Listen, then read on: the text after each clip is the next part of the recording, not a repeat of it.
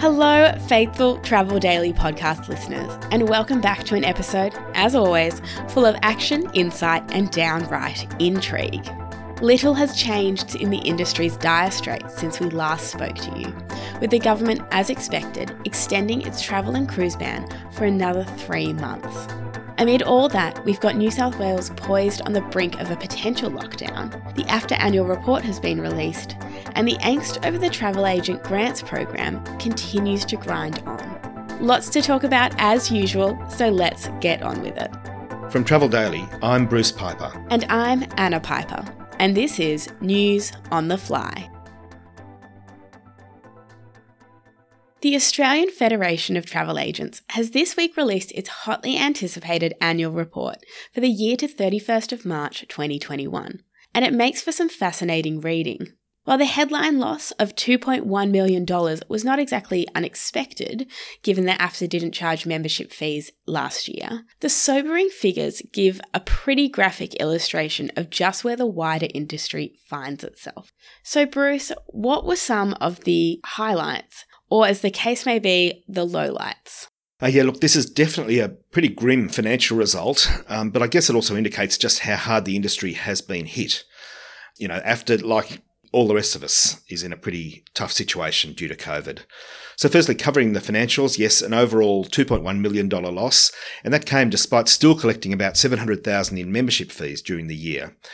Of course, COVID-19, it has been a massive year, and the AFTA staff numbers are now just a shadow of what they were. But that's been unfortunately reflected in almost $600,000 in termination and redundancy payments. But of course, the period also saw the departure of former CEO Jason Westbury in May last year, and he'd been with AFTA for a long time, so he would have had significant entitlements. Other big-ticket items were legal fees of $150,000 and consultancies, I presume lobbyists, etc., worth a whopping $450,000. More recently, we've seen the departure of another CEO, Darren Rudd, but the report noted that he resigned on the 1st of April, meaning any payout he may have received fell into the new financial year and wasn't even reflected in these pretty grim figures. Wow. So with no fees being charged last year, how was AFTA actually funded? Basically from the nest egg they'd built up, mostly from the sale of their office in the Sydney CBD in 2018. They did get a record price for it, and the money was invested with Macquarie Bank with the aim of providing an annuity. Of course, COVID's changed all that, and the figures showed that nest egg that was worth almost $5 million in March last year has now been whittled away to just $1.8 million. In fact, they had to withdraw $3.4 million from the fund just to keep things going. So where do things stand now? Can they keep operating if they're just burning cash at that sort of rate? Oh, look, yes, absolutely, they can keep operating. We keep using that word unprecedented for the last 12 months, and I think the report's actually a clear vindication of what the AFTA board has been up to through the pandemic. A crisis like this is definitely no time to hoard cash, particularly if you're a lobbying organisation. You've got to get out there, and as we all know, AFTA has been so incredibly proactive. This pandemic is terrible. We're all continuing to suffer, but what has been achieved, particularly in terms of the grants from the government, has been really incredible. And I know it doesn't feel like that sometimes. AFTA's also slashed their costs to keep things going, and I think the industry also understands that while it was absolutely fantastic, so helpful to have that 1-year moratorium on fees, if we want representation to continue at the highest levels of government, then AFTA needs money to do that. So they've set out renewals for the current financial year, and rightly are hopeful that agents, who have been the recipients of quite a lot of money that they would not have otherwise received, will see the wisdom of remaining part of the organisation. Look, I know there's a lot of whinging going on in some quarters about the renewals, but actually our recent reader survey showed that just about everyone was planning to renew. Having said that, the other side of the coin is that, as we know, the industry is shrinking, so there are definitely going to be lower numbers of AFTA members once COVID passes, and so that will impact the finances. But they have really cut things to the bone to ensure the Federation continues to be viable. Okay, so that covers the finances. Were there any other revelations from the AFTA annual report? Oh yeah, definitely. As we like to say, so much juice. One of the biggest things was a planned review of the AFTA constitution. This was mentioned a bit last year by Darren Rudd. Clearly there is some dissatisfaction about the AFTA board being really from the big end of town, and that means that under the current constitution they get a big vote, because the major franchise groups effectively have a veto on whoever joins the board. It is a tricky issue because, of course, they also basically fund AFTA, but Chairman Tom Mannering has confirmed a review. I think the term he used was a stronger share of voice across the industry. On that topic, I was reading through the Constitution, and interestingly, it doesn't even mention the idea of a home-based agent. All the language is around locations, business premises, which are dedicated to selling travel. So it definitely does need an update to reflect what the industry looks like at the moment. The other big news was confirmation that the AFTA chargeback scheme, or ACS, will definitely be shut down. Basically, it relies on a type of insurance that just isn't available anymore due to COVID, but also that ACIS has managed to pay out all claims prior to when it was suspended back in May last year. Previously, when they suspended it, they had expected large-scale supplier insolvencies. But, despite what we've all been going to, that hasn't happened at this stage. And what about ATAS? What's the future of an accredited scheme with the industry in such dire straits? Yeah, that is a very good question. ATAS is pretty much just a brand at the moment. There's really no accreditation happening behind the scenes. There isn't even anyone at AFTA left to handle any consumer complaints relating to breaches of the Charter.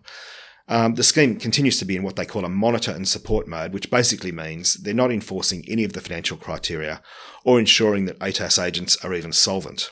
We have also seen COVID-19 result in the collapse of some agencies which were ATAS accredited, think of STA Travel. So it is a complicated issue. That can't have been great for the brand. And anyway, this whole idea of the future of ATAS is going to be firmly in the purview of the newly appointed AFTA CEO to sort out. And before anyone asks, no, I've got no idea who that might end up being, but I believe they're definitely getting close to making an announcement. Interesting. Well, I will keep my eyes peeled.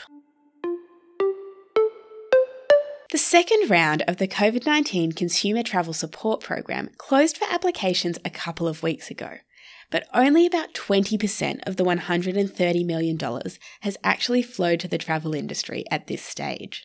Agents who reported business revenue of $500,000 or more are now subject to a further assessment by Deloitte, leading to increasing frustration among business owners trying to work out just how long they can keep their staff on.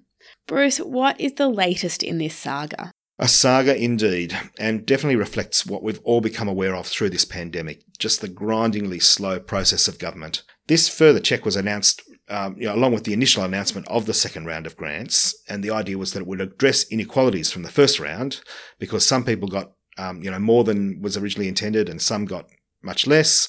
So it's sort of to try to balance that up based on that pesky G1 figure, which was chosen for some crazy reason as it turns out, highly inaccurate measure of the size of a travel industry business. Anyway, it has taken Austrade and, the various officials weeks and weeks to come up with this process. And honestly, to me, it's just adding further complication to what was already a mess. And I shudder to think what Deloitte is going to be making out of this whole thing.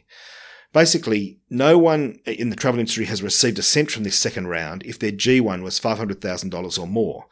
And I think now they have to submit their tax return for 2018-19 kind of as a verification that their claim wasn't based on TTV. Anyway, looking on the vaguely bright side, at least it is underway, and they reckon they can process a couple of hundred applications a week, so money should start flowing soon. Interestingly, if you do a calculation based on the latest update from Austrade, there's actually enough in the fund for all of the outstanding applicants, there's 996 of them, to each receive the $100,000 maximum. So based on that, and assuming that this audit will weed out some incorrect claims, there's got to be money left over, and that will be good news for those poor multi-agency groups who have had any requests for special consideration held over till the rest of this convoluted process is finished, and they're saying that's not going to be till mid-August at the earliest. Even more complicated, the Austrade update also mentioned those multis having TTV of more than $200 million, or $20 million in revenue. So what about the ones with a lower turnover? They just seem to have been left in limbo yet again.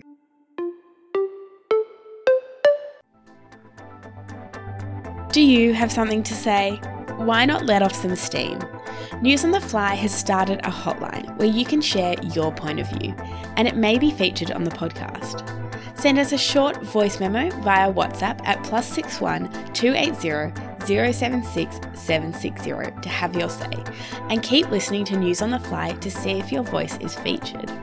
Check the show notes for a link to the hotline and a little bit of info about how to send that in, and we hope to hear from you soon.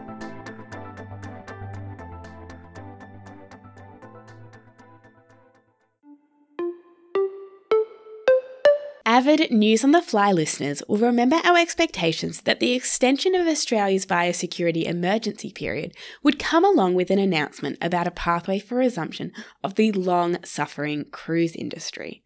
However, while 3 months were added to the cruise and flight shutdown, there hasn't been a word from the government about cruising, leading to industry frustrations reaching fever pitch. Bruce, do you have any insight into where to now for cruising?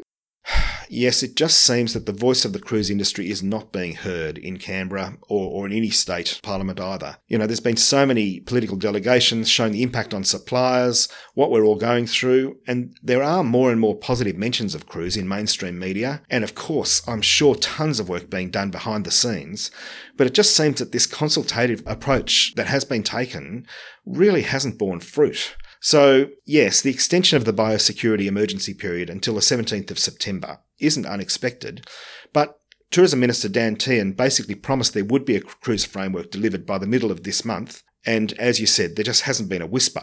The month's nearly over. So a bunch of cruise brands have seen the writing on the wall and have cancelled their summer seasons, not to mention the Kimberley, which is also now likely to only have a couple of weeks right at the end of the season, if it operates at all, because even if they do give approval, it's going to take a couple of months to get the closest ships into Australian waters.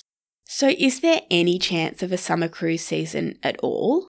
Well, at this stage, not everyone has cancelled. Just in the last few days, we've seen Cunard, Seabourn and Holland America, all from the Carnival family, pulling out. But at this stage, other Carnival brands are still in, and Royal Caribbean and its upmarket Silversea sister brand, they haven't cancelled their local departures for the summer. Interestingly, Silver Muse, which has an extended Australian season planned, was probably full of Americans who rightly are wondering how the heck they're going to be allowed to cruise here. So it'll be interesting to see how that plays out, because they can't enter without doing 2 weeks of quarantine at the moment. Carnival Cruise Line, which also interestingly this week confirmed that its longtime chief Jennifer Vandercreek is leaving to take up another mysteriously yet unnamed role in travel. I can't think what that might be. Carnival has also extended its pause until November now. If they do go ahead over the summer, it's got to be on a significantly reduced basis. And again, if these big ships are on the other side of the world offering revenue-generating cruises in jurisdictions that actually welcome them, why would they come here when things are just so difficult?